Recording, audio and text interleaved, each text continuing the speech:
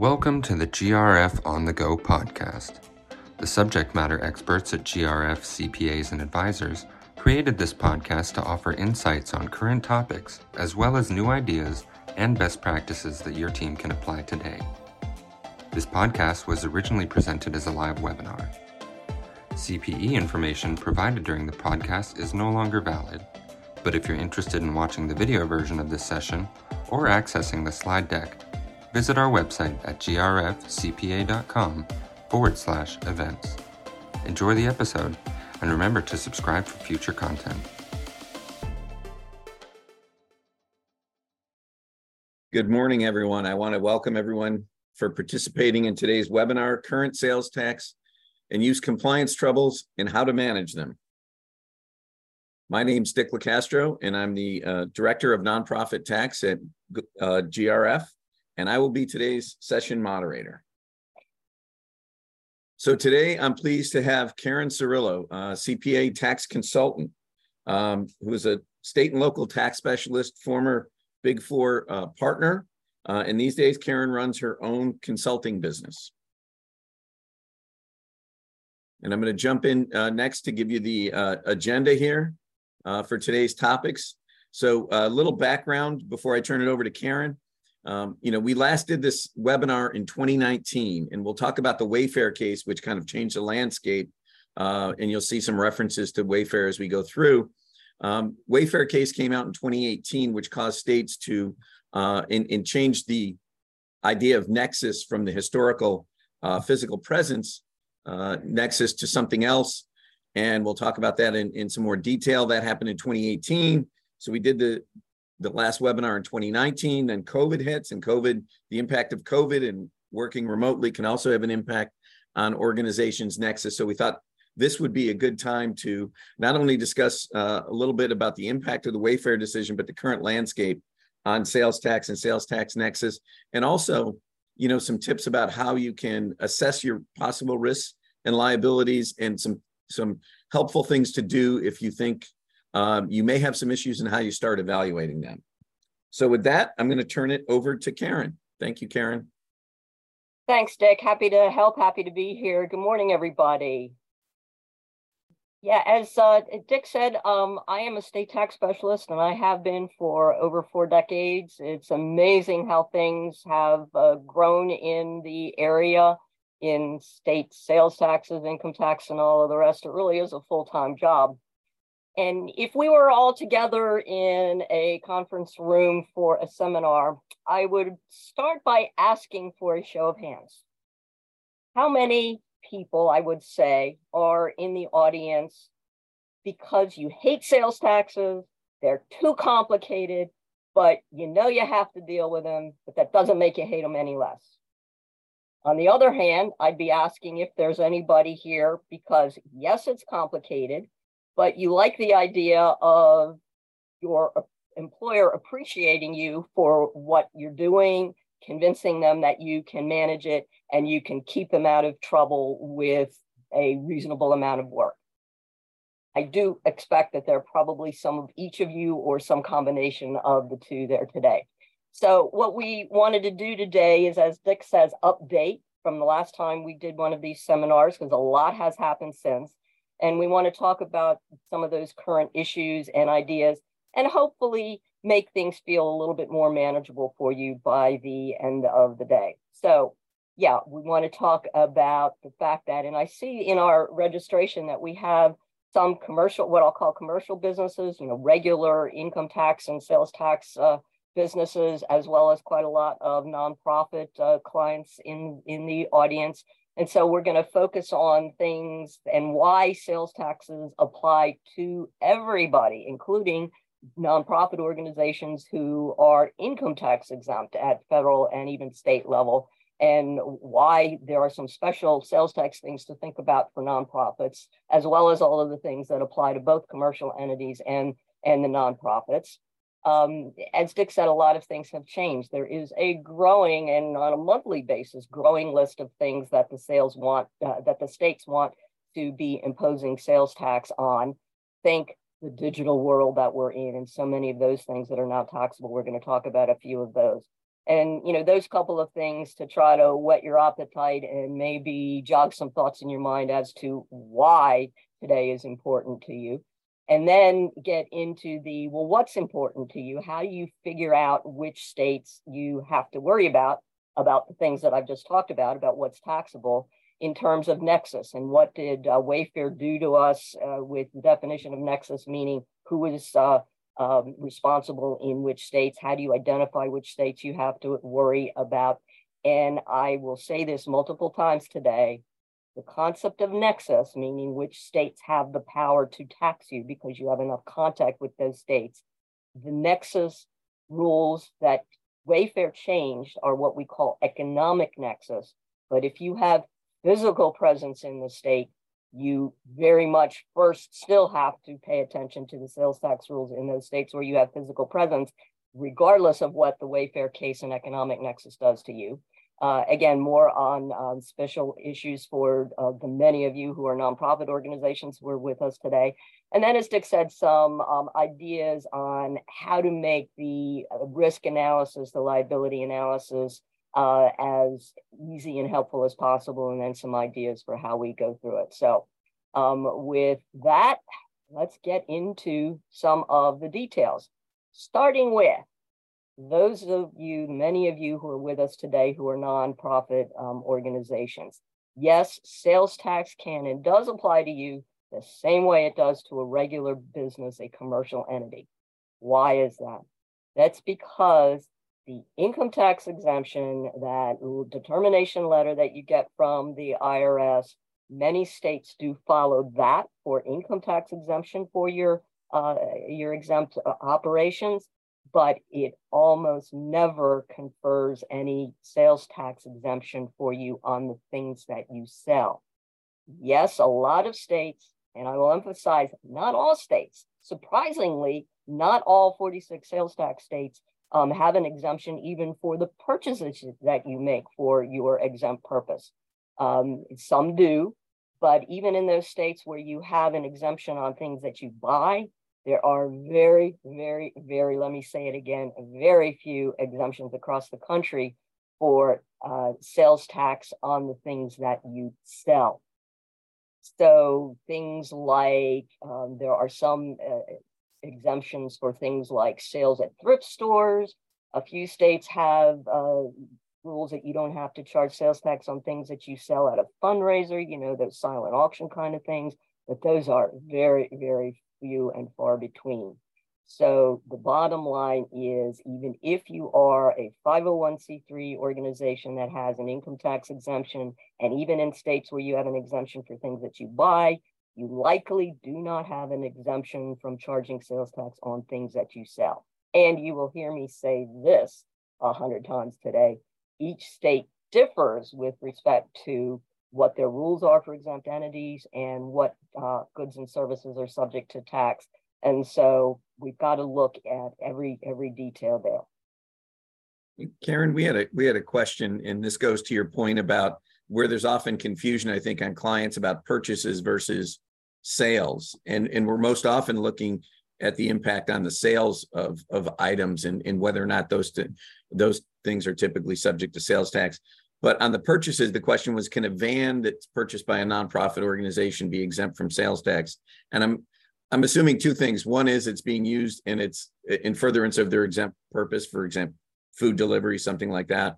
And secondly, that it's going to depend on what state it's in, but just generally speaking, if you have thoughts on that. There you go. Yeah.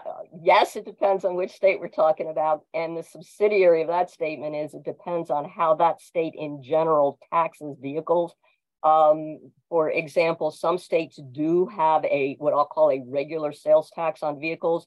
And so that sales tax code may have an exemption for that van if it is exclusively or predominantly used in your exempt purpose.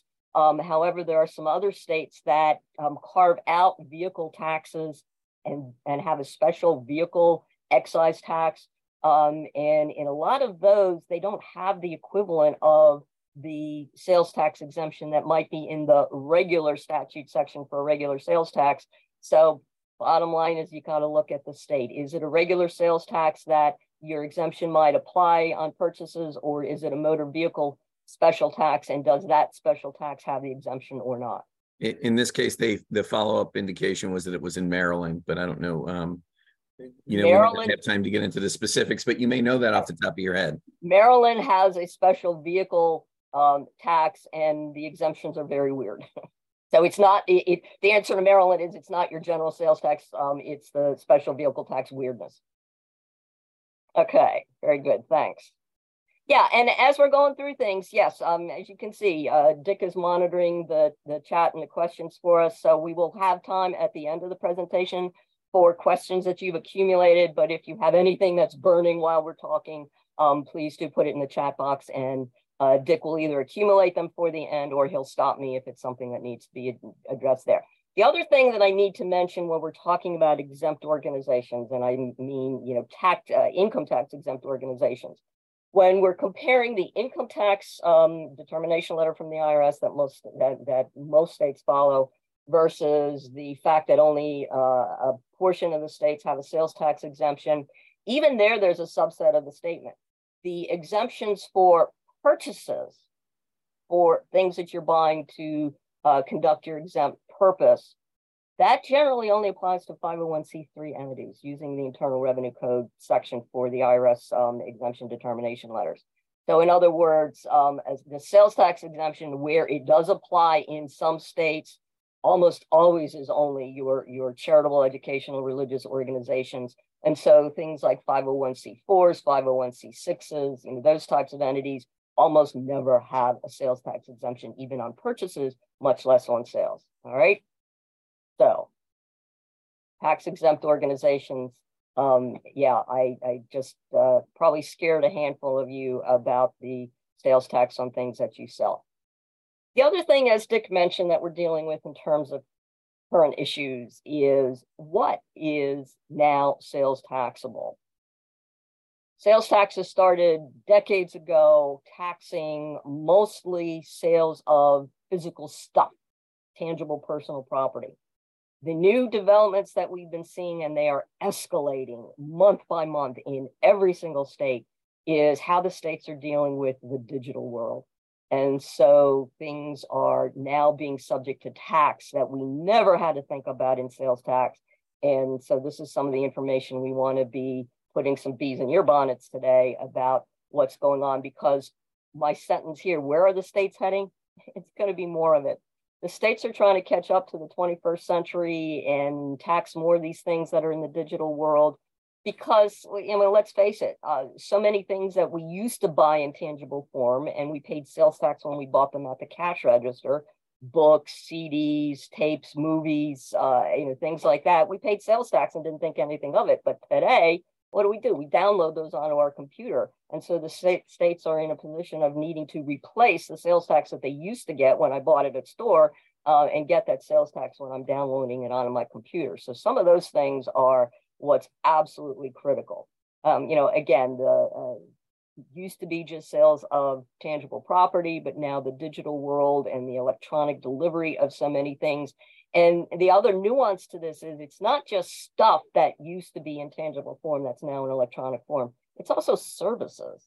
More and more services are being subjected to tax, including services that are conveyed electronically, because that's another way for the states to be getting more revenue that they want and that they need. Now, to make this come home, I use an example that's very personal. I've been doing this for over 4 decades. When I started in the tax world, I had a room called a library, and it had shelves and shelves and shelves of books that had all of the state tax codes and court cases and decisions and regulations and all those kinds of things. And when I paid for those books, when I paid for the person who updated them every week with new pages, I paid sales tax because it was tangible. But what do I do today? What do we do today? We log on to a service that gives me the equivalent of being able to see what used to be in all of those books. But it provides me services that I didn't used to get. Yes, I'm reading the statutes, the regs, the court cases on my screen now instead of in a book, but those services have also evolved to do more for me than what I used to be able to do in a book. They They allow me to use a search function. They allow me to use a category function. And so some of those are crossing the line between, well, how much of it is the equivalent of those books that I used to buy versus how much of it is that entity now, that vendor now providing me a professional service. And those are some of the things that we're dealing with and the states are dealing with. I put a note in here that while we're talking about goods and services, there are these handful of states, Hawaii, New Mexico, South Dakota, and West Virginia, where a lot of the rules are a lot simpler and a lot more basic because these states tax almost everything, including most services, including accounting services, professional services. So when you're thinking about those 4 states, think about, oh, my issues are even a longer list in those states. So what is the message today? When we start talking about some of these details, be thinking about how what I'm discussing here is maybe applying to what you are doing in your organization, and whether any of these things fit into possible sales tax research that needs to be done as to what you're doing might be taxable. Because one of the new things we're seeing is a lot of our clients, including our nonprofit organizations, are today doing things in electronic format that used to not be taxable, but today is taxable in a lot of places. So here's just one handy dandy list I have for you of the states that are now taxing some form of digital goods, either by specifying the following kinds of things, electronically delivered books, electronically delivered music, specific lists of things, or by changing their definition of tangible personal property that's in their sales tax law to say these digital things are the equivalent of tangible personal property because I can see them on my computer is the theory. But here's a list of states, and I'm telling you, this is soon going to be every state, but here's the list for current states. And I've got a couple of examples for you. And being very close to home, since we're located in the DC, Maryland, Virginia area, Maryland and DC currently do have laws in the books that tax a lot of what we will call digital products, the electronic version of things that used to be tangible property, but also the electronic version of new things that have been invented. Virginia, surprisingly, currently does not have that in their law. And I've got a couple of examples for you just to show you the breadth of what I'm talking about in terms of digital goods that you might have to be thinking about. Are you doing these and are these taxable? DC, I didn't put a slide in here for that, but DC does in fact have a tax on the equivalent of information services that's sort of kind of in the digital goods category, but it's slightly different. And I'll get into a couple of those in a second, but starting with my home state of Maryland.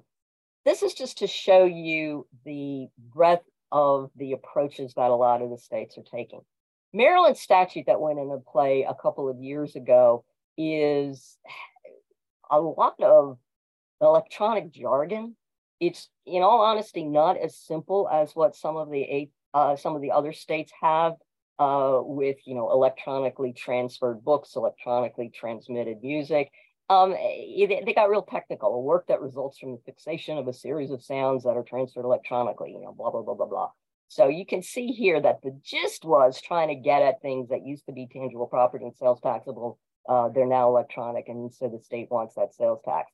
One of the interesting things about Maryland statute is that the law never uses the word software. All of us in the 21st century know what computer software is. The Maryland legislators chose for some reason not to include that word in the law.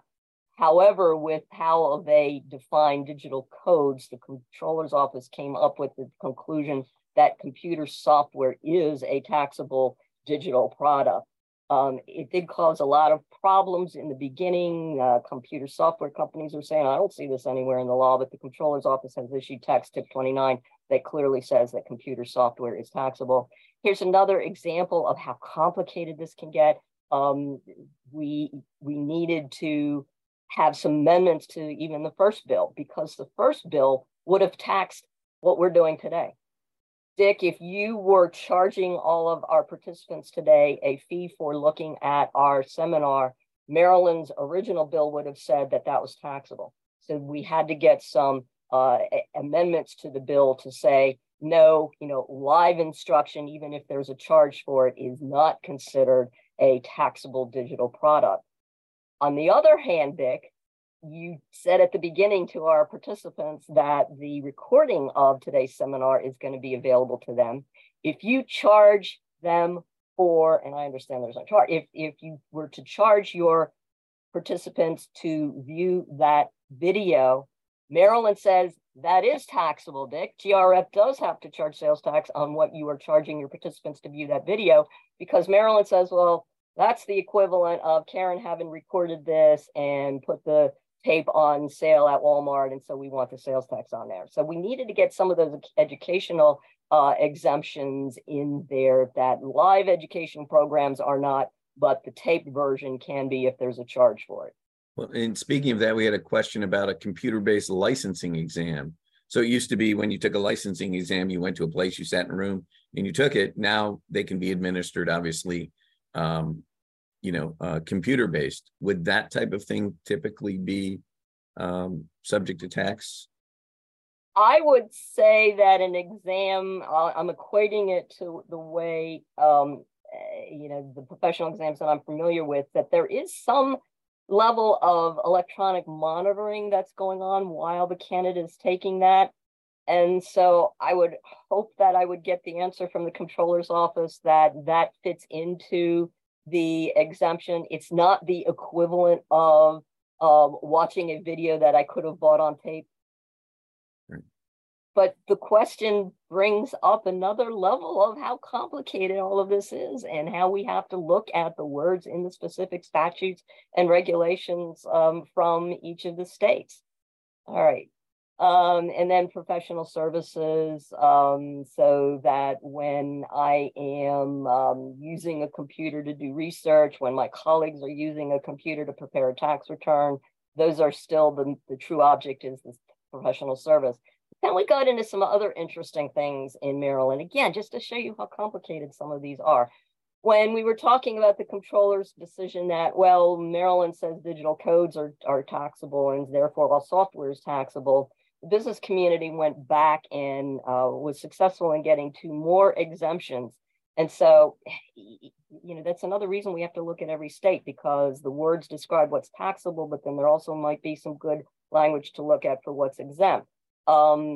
The concept of when a company is hiring an advertising firm and the company is going to be the owner of that concept that the advertising marketing firm created, that digital item of the marketing brochures or the concepts, that's a business tax, a business function. And so the legislature saw fit to say, well, that should be exempt, even if it is in electronic form. And then the other thing that was absolutely critical to the business community, and the second one about computer software or software as a service that is part of your enterprise platform, meaning the programs that all interact. You've got multiple programs that interact to form your platform, your accounting, your marketing, your email, all of that stuff together. This invokes the concept of business to business transactions where you don't want pyramiding of, well, we're charging sales tax on this, and then the people who are buying it are charging sales tax on what they sell. And so enterprise software, enterprise platform software is exempt in Maryland now after the business community got together and got that done. I mentioned DC. DC was one of the, I'll call it later comings to, although Maryland was very, very recent, just a couple of years ago. DC was only a few years ago in 2019. Prior to that, DC specified that digital goods were not subject to tax, and then they passed a statute saying they are. And here you go, an example of a simpler definition, I think, of what they want to have tax on. Digital audio visual works, digital audio works, your music, digital books, etc. So DC now imposes sales tax on all of those things. But as I mentioned, the other state that we deal a ton with here in the Mid-Atlantic area, Virginia, is still not on board with this, but I'm certainly expecting that it will happen sometime soon. And here is DC elongating their definition of what audiovisual works are, et cetera, et cetera. And the other thing is that, yes, DC does tax computer software sold in any form, including electronically. That's specifically in the regulations. So those are a couple of examples of how the states deal with it. And this is one of the areas that is causing the most trouble and one of the newest things, because while it's easier, I won't say easy, but easier to think about the equivalent of if I used to go to an office store and buy a box that had a disk with software on it and I would bring it home and plug it in. Okay, today the equivalent is I log on to the software vendor's website, I give them my credit card, and they allow me to push a button and it downloads my software. Those two equivalents are easier to think about.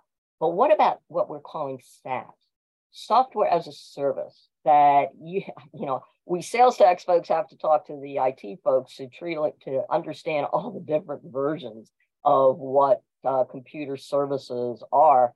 But SaaS, software as a service, has been commonly and simply defined for use by tax geeks as cloud computing, where the software isn't on my computer, it's hosted by the third-party vendor, but from my computer, I am able to access it remotely.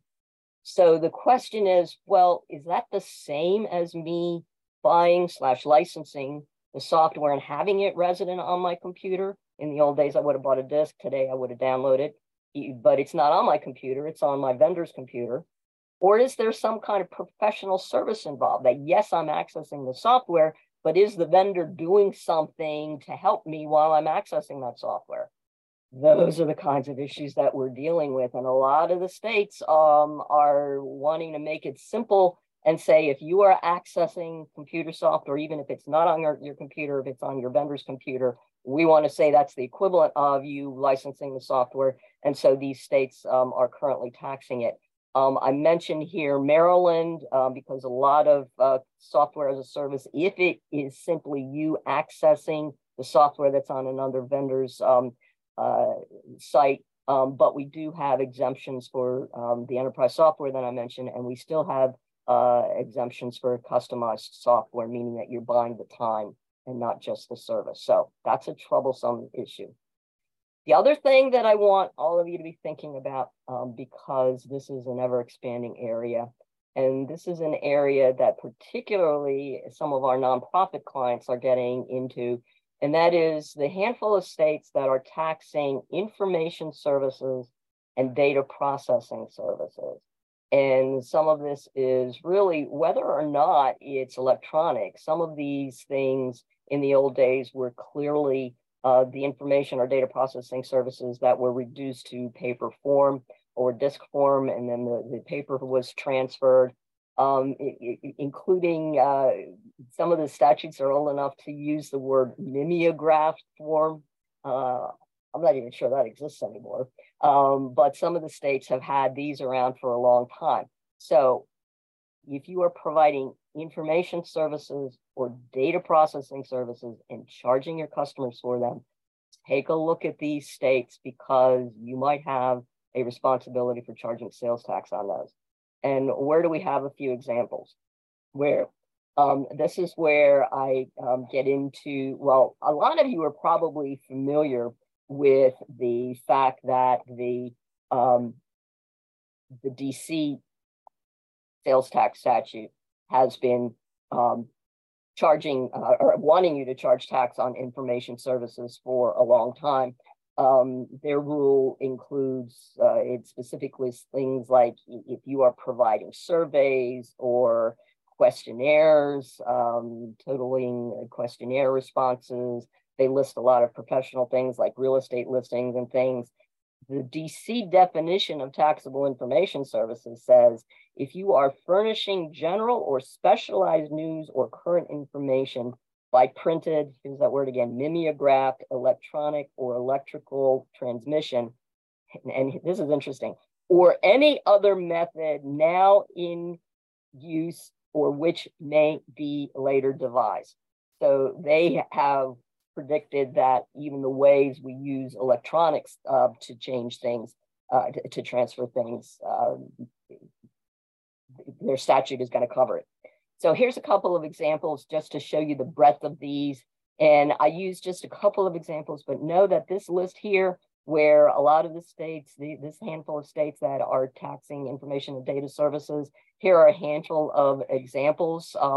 Texas has one of the broadest definitions of both information services and data processing services. I've got the definitions up here, or the lists up here on the slide for you. The processing of information for the purpose of compiling and producing, or newsletters and financial market reports and information services. The thing about Texas is at least they have issued a lot of rulings where people have written in to say, is what I'm doing one of your taxable information services or data processing services? And so Texas has been quite helpful, but they have a pretty broad list of things that are subject to tax. But still, in today's world, the statute needs to be looked at. New York is another one that for many, many years has imposed sales tax on information services. And here's the definition for you: collecting, compiling, or analyzing information, which a lot of our businesses are doing these days for their clients, because a lot of clients want to outsource that function. The thing about New York, New Jersey, a handful of states, is that they do say not taxable is the furnishing of information that is personal or individual in nature, meaning I, as the buyer, is the only one that can use that information. It's not going to be put into some kind of a report and sold to multiple customers. So those are just a couple of examples of the kinds of things that we need to be worried about now in this world where the states want to tax more services to get more revenue. Dick. Well, I think if we're done with this slide, on the next slide, we have our first polling question. So first polling question is, does this discussion make you think that your organization is selling electronically delivered digital products and services that may be subject to tax? Yes, no, or unsure?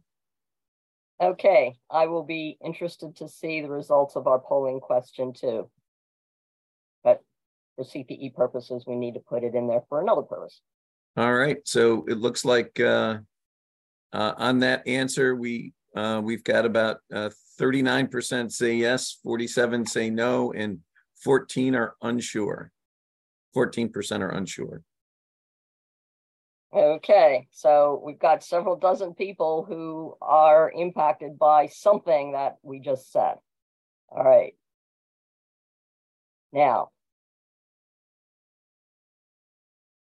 taking what we just talked about in terms of the kinds of things that the states are now subject to tax, and the new developments and the path that I think the states are heading on of more of the same of what we just talked about, how do we determine which states I have to worry about? Where do I have nexus? Nexus, by definition, is the amount of contact that you have with the state that allows that state to impose their laws on you. And this is where we get into the massive change that the Wayfair ruling by the US Supreme Court threw into our analysis. I have a lot of slides in here about the Wayfair case. I am expecting that it's familiar to a lot of you, and so I'm just going to breeze through it as a refresher. But I left all the detailed slides in here for your reference for later if you need to convince other people at your organization on some of the details, or if you want to refresh. But let's go through it pretty quickly. Wayfair. Prior to the Wayfair case, there was what we called the physical presence rule for sales tax collection requirements. And that physical presence requirement had previously, as then recently as 1992, been upheld by the US Supreme Court in two other cases. In the Quill case, and then prior to Quill, the National Bellis Hess case, and they're both listed in our slides, had said, the Supreme Court said, no, states, you can only require sales tax collection by businesses that have some kind of physical presence in your state, an office, an employee working in the state, an inventory of goods stored in your state. If you don't have that physical presence, in those two cases were mail order companies who all they were doing was mailing catalogs, old-fashioned catalogs, not electronic ordering, but they were mailing catalogs into the states, the customer would fill out the catalog, mail the form back with a check to an out-of-state entity, the out-of-state seller. The U.S. Supreme Court said that was not enough physical presence for those states to say the company had to charge sales tax. That all changed with Wayfair, because in Wayfair, the state of South Dakota had said that let me get to it. South Dakota had tried to say, but in today's electronic age, the sales process is so much easier that we should be able to, at certain levels, require the seller to charge sales tax, even if they don't have any kind of physical presence. And so, as I said, we'll flip through a lot of this. Noting here, what Wayfair did was it changed the nexus rule. It didn't change the fact that physical presence still causes nexus. So if you have employees or some kind of physical location, you don't even have to look at these Wayfair tests that we're going to talk about. And it didn't change a lot of the other things, but it did change nexus and who can be required to charge sales tax. The South Dakota law had been designed to challenge the old Quill ruling, the physical presence ruling, by saying we should be able to charge sales tax if a company has at least $100,000 of sales in our state or has at least 200 transactions in our state. That is what was upheld by the U.S. Supreme Court. Again, kind of flying through some of these. Here are the names of the cases that predated Quill that used the physical presence test. But now the Supreme Court had to go through listening to both sides, that this would be a burden on interstate commerce if more states had the power to charge tax, versus the states were saying we're losing millions of dollars. All of that led to the Supreme Court saying, we are overruling our Quill ruling. We think that we applied the wrong interpretation of the Commerce Clause of the U.S. Constitution. Even though the states and the vendors have been used to 25 years of the physical presence rule, we don't care. We're changing it. You see the Latin word stare decisis, which means leave it as it is. All of that was changed because the Supreme Court said, we didn't do right when we issued the Quill ruling. We're going to change that. They did leave what they were calling the small business exemption. The court liked the fact that that $100,000 limit was there. Important is the court also liked the fact that the state of South Dakota was part of the Streamlined Sales Tax Project, which goal has as their goal the streamlined word, make sales tax compliance simpler. But it's not simple as some people were convincing the court that it could be. So where we are is that even though Chief Justice Roberts disagreed with the majority, and he said that, yes, things have changed, but we shouldn't be the ones who are changing it. We should leave the interpretation of the Commerce Clause of the U.S. Constitution up to Congress. It's Congress's role. And so he would wait for Congress to change it, but he was in the minority in that. So where we are left with is that economic nexus means if you have sales into the state and of a certain amount of revenue or a certain number of transactions, the Wayfair ruling of the U.S. Supreme Court says that you can be required to charge tax. Dick, we have a question?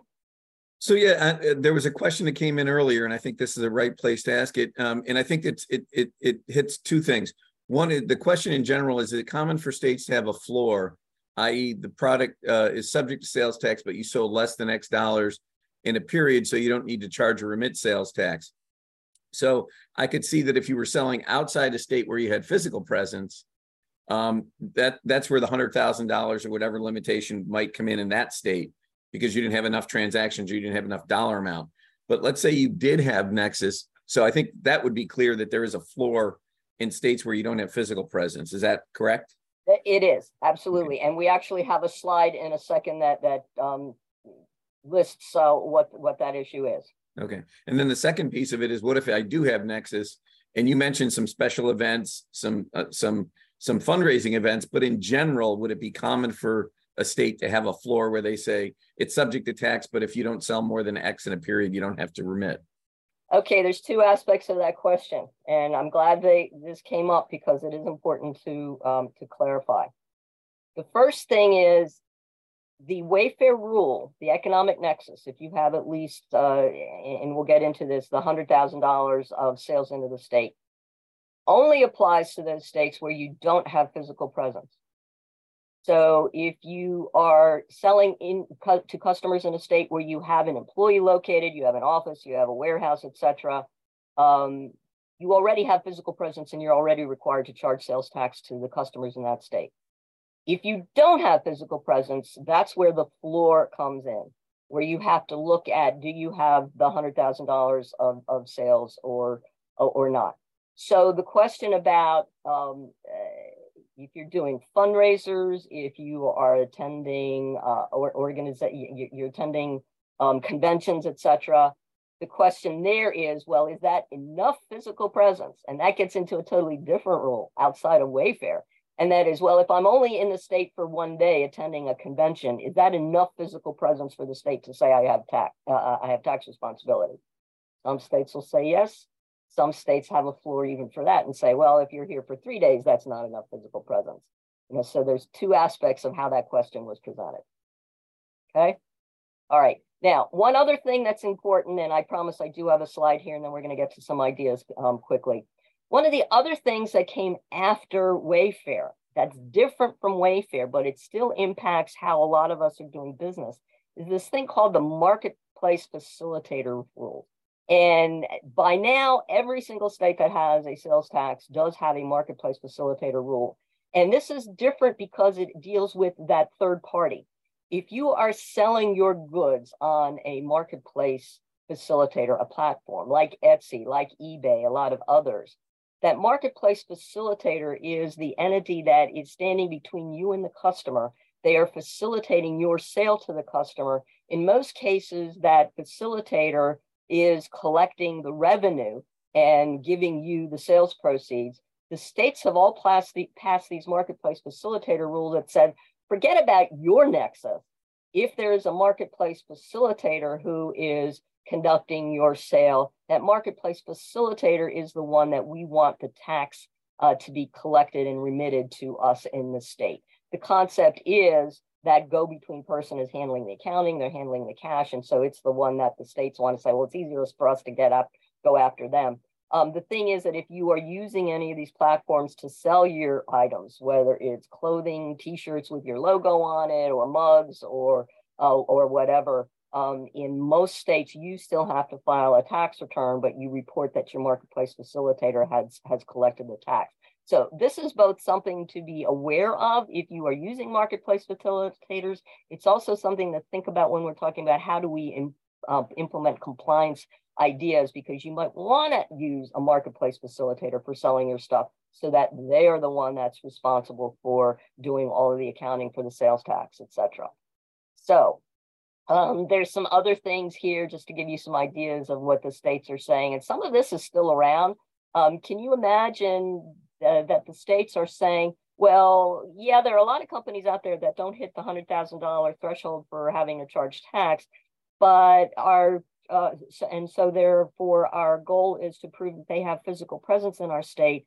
Well, if it's a seller that plants cookies on a computer, the cookies that are sitting on my computer is the same thing as the seller having physical presence in my state, and therefore forgetting about the threshold under Wayfair, that physical presence via the cookies says that seller has to charge sales tax in Maryland.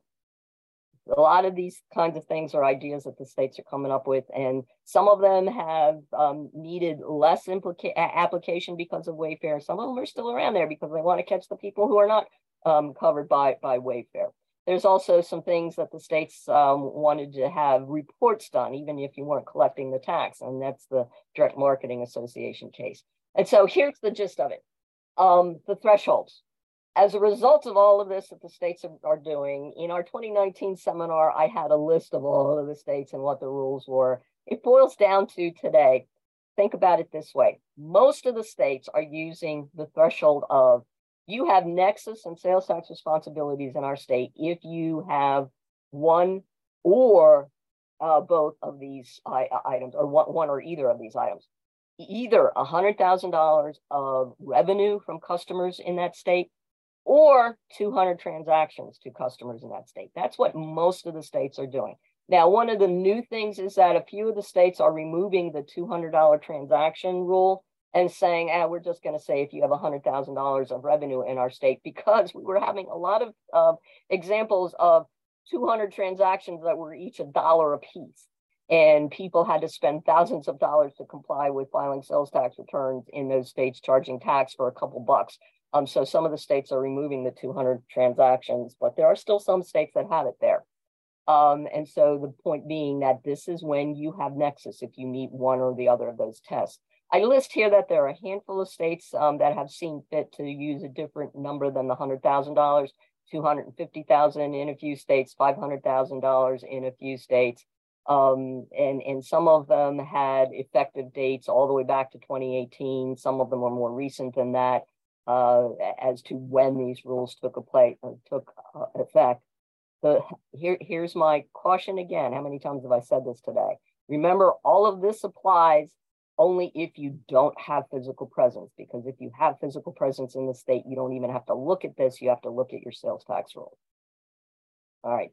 And then just a list of Congress has been asked a few times to deal with the results of Wayfair, some of which were wanting to put it into federal law, some of which were to overturn the Wayfair ruling and say use Congress's powers under the Commerce Clause of the Constitution to say, no, this isn't the rule that we want. We want it to be physical presence. But I don't want to ask for a show of hands of how many people are guessing that Congress anytime soon is going to be dealing with the Wayfair case. I doubt it with everything else they got going on. All right. Another question, Dick. Okay. Now for our second polling question. Polling question number 2, did Wayfair impact how you look at sales tax? And we'll see the results coming up. 73% said yes.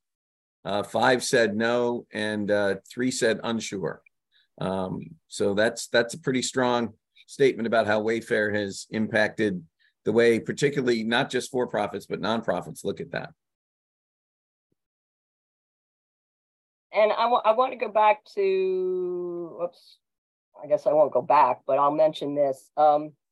I can't emphasize enough, as I've tried to, that the Wayfair rules only apply if you don't have physical presence. I will tell you that I have had a number of projects for clients, and a lot of my colleagues who specialize in state tax have also had a lot of projects where we start a project helping the client look at the states where they have Wayfair nexus, only to find out as we're asking the facts that they had physical presence, and there were a bunch of states where they should have been charging tax all along, even before Wayfair came. So I can't say enough how important it is to think both about the physical presence as well as the Wayfair nexus. So how do we boil this down into something that's manageable? How do I assess the outstanding risk? Well, the first thing is, where do I have nexus? And I've tried to make this as simple as possible. I do have a big spreadsheet that is a nexus questionnaire that today is probably, I will be upfront and say it's probably more usable for those of you who are subject to income taxes in a bunch of states. But for sales taxes, the question starting out is, where do I have nexus? So again, where do I have physical presence? And remember that one of the things we mentioned is how post-COVID things have changed. Physical presence is caused by, the standard, do I have an office in the state? Do I have a warehouse? Do I have store inventory? Do I have an employee working in the state, including telecommuting employees? And it can get kind of dicey depending on what the employee does, but you have to start with, if I have an employee physically located in that state, either permanently teleworking or even visiting. I have representatives who visit our members or our clients in other states. That's physical presence. And so some of that is nuanced as we are moving into the teleworking world more and more as our COVID and post-COVID years happen. But the first question is, where do I have physical presence? And I clearly have to look at the sales tax rules in those states. For economic nexus, let's make it simple. Where are our customers? In which states are our customers? What are the addresses of the places where I'm shipping my goods or the addresses of the customers who are electronically accessing what I'm selling, if it's sales taxable in those states. And in those states, how many, in which of those states do I have the $100,000 or more? Knowing that you need to refer to my slide where there are a handful of states that use 250 or 500, but start with, let's list all of the states where we ship, where we have customers located that have, we have $100,000 or more sales. And then for the bunch of states that still use the 200 transactions, which of the states where I have customers located do I have 200 or more transactions happening every year? And again, these are annual tests, the $100,000 of revenue, the 200 transactions. And then, as I said, look at whether you are dealing with the states that have a different rule than the $100,000, like California, where it's $500,000. So that's your nexus analysis. Where do I have physical presence? Where are my customers? And in which of those states where my customers are located do I have the $100,000 of revenue or 200 transactions every year? It can get more complicated. Let's start with making it manageable. And then the next question is, do we sell services or goods that are subject to tax? The easy thing is, if I'm selling t-shirts or mugs or books, tangible property, those are taxable everywhere in all 46 sales tax states. But in the categories that we talked about early on in our meeting today, are there some of those electronic things that are going on? And we also have to look at, well, we can start with the guess that it's taxable, but are there exemptions? For example, am I selling educational materials to schools and the particular state where that school is located says that that is a non-taxable educational item? Might be in some states, might not be in others. We always have to look at, well, I'm selling something that I think might be taxable. Do I look at those states and see if there's any specific exemptions? For a lot of you, both commercial businesses as well as nonprofits, are our customers themselves exempt? Do we have 501c3s that are buying my product or service for use in their exempt purpose? And if so, I don't charge them tax, but as long as I have a copy of their exemption certificate or their exemption number for the state where I am shipping the product. Now, remembering that all of those rules differ too. So an entity may have an exemption in the state where they're headquartered, but if they have an office in a second location where they don't have an exemption, you may have to charge tax. So it's important to look at that. But do I have exempt customers, and should I be getting those? I should be getting those exemption certificates. How long have we had nexus in each state? That's going to add up the amount of dollars that are at risk. If I haven't been charging sales tax on things that I'm currently finding out are in fact taxable, do I have to go back to 2018 when some of these states started implementing Wayfair? Unfortunately, have I had physical presence even before 2018 and I should have been charging tax? And oops, remembering that if I wasn't charging tax and I wasn't filing sales tax returns, there's no such thing as a statute of limitations. The state can come in and say, we want tax back to the first year that we can prove that you had a taxable transaction in our state. So how long have we had nexus in the state, either via physical presence or Wayfair presence? And the Wayfair presence typically started in 2018. And so we use this information to say, we'll add it all up to say, what is the estimated of tax that we owe? Looking at all the states for all the years that the states could come back at us, what's that amount? And then we evaluate that amount. Now, I note here that when we're looking at that amount, we recognize that there are business decisions to be made. The business decisions are what I call the entity risk level, the can I sleep at night level. If it's a couple bucks, do I go through the process of fessing up and going back to filing tax returns to 2018 and spending thousands of dollars of my own time or hiring a consultant to help? Or do I start doing it now and understanding that I have that risk that's accumulating forever, but as each year happens, the risk probably goes down? The other entity risk level is what happened? Am I an entity that hates the idea of, if the state decides to challenge me and put my name in the newspaper, I hate that. Those are the kinds of things that I'm thinking about at entity risk level. Dick and his partners talked to me about the accounting materiality. Is it a number that's big enough that has to be on the balance sheet as a liability? But versus the states want it all. The states want every dollar. Now, let me finish here, and then Dick's got a question. However, all of this mess, know that there is some good news in there, that we can take advantage of every state having what they call voluntary disclosure procedures. After I've evaluated what states are involved, how many dollars are involved, and I've made my entity, can I sleep at night level that I want to go and fess this up to the states, because in volunteering, the states will generally, almost always, not hit you with penalties. They want the tax and the interest, but they won't hit you with penalties. And they might even limit the number of years that you have to go back. A lot of states limit it. Because you're volunteering, we will tell you to calculate tax for only the prior 3 years. There are a number of different states. But if the number is big enough, if the can I sleep at night level is tough, if the accounting materiality is tough, there is this voluntary disclosure procedure that the state, in return for you volunteering, and they don't have to spend their audit time and resources, they will give you a shorter look back period and no penalties. So that is one thing to think about as we're evaluating our outstanding risk. Right. And I know you've got one more slide, but I want to make sure we get to the last polling question in Word as well, because we're coming up on the hour here, and I want to make sure everybody gets that done. But if you want to. Okay, real fast, just a list of the compliance things we have to think about after we've analyzed our risk for prior years and we've decided whether to do voluntary disclosures. We've decided how to get started filing. Here are some of the things to think about in terms of implementing compliance procedures.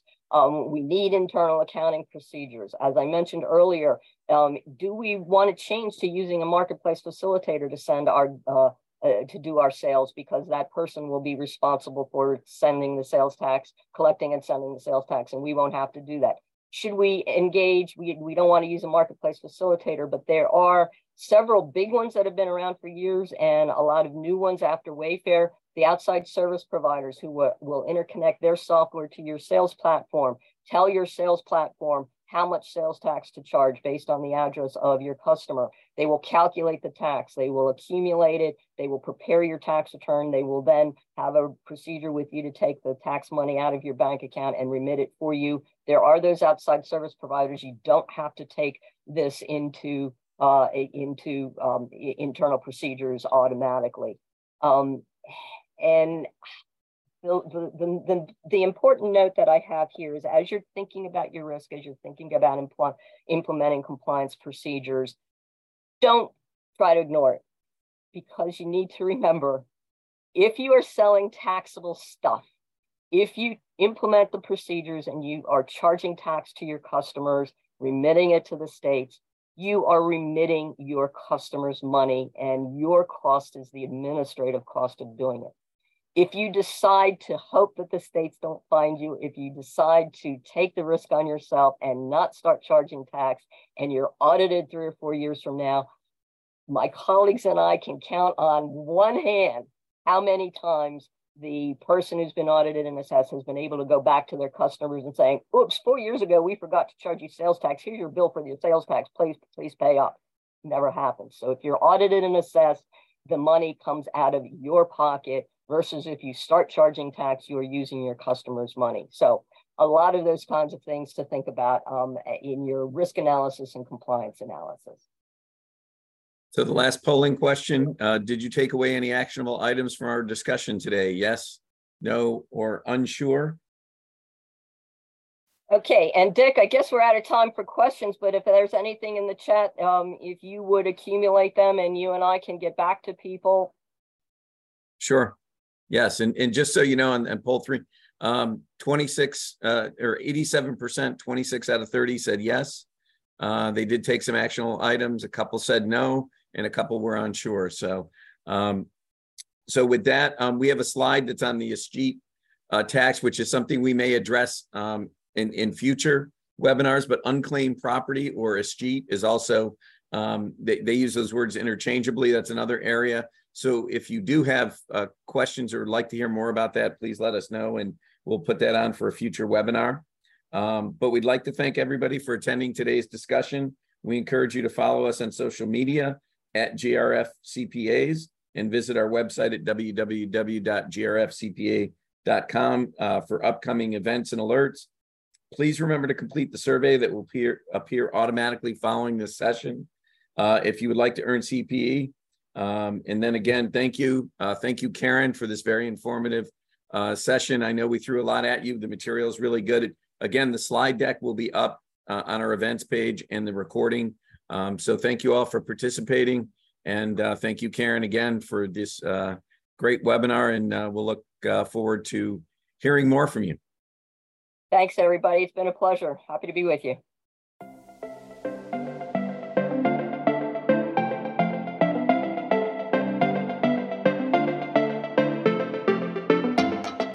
Thank you for listening to the GRF On The Go podcast. Visit our website at grfcpa.com for more information about the services we provide, the industries we serve, or to request a quote.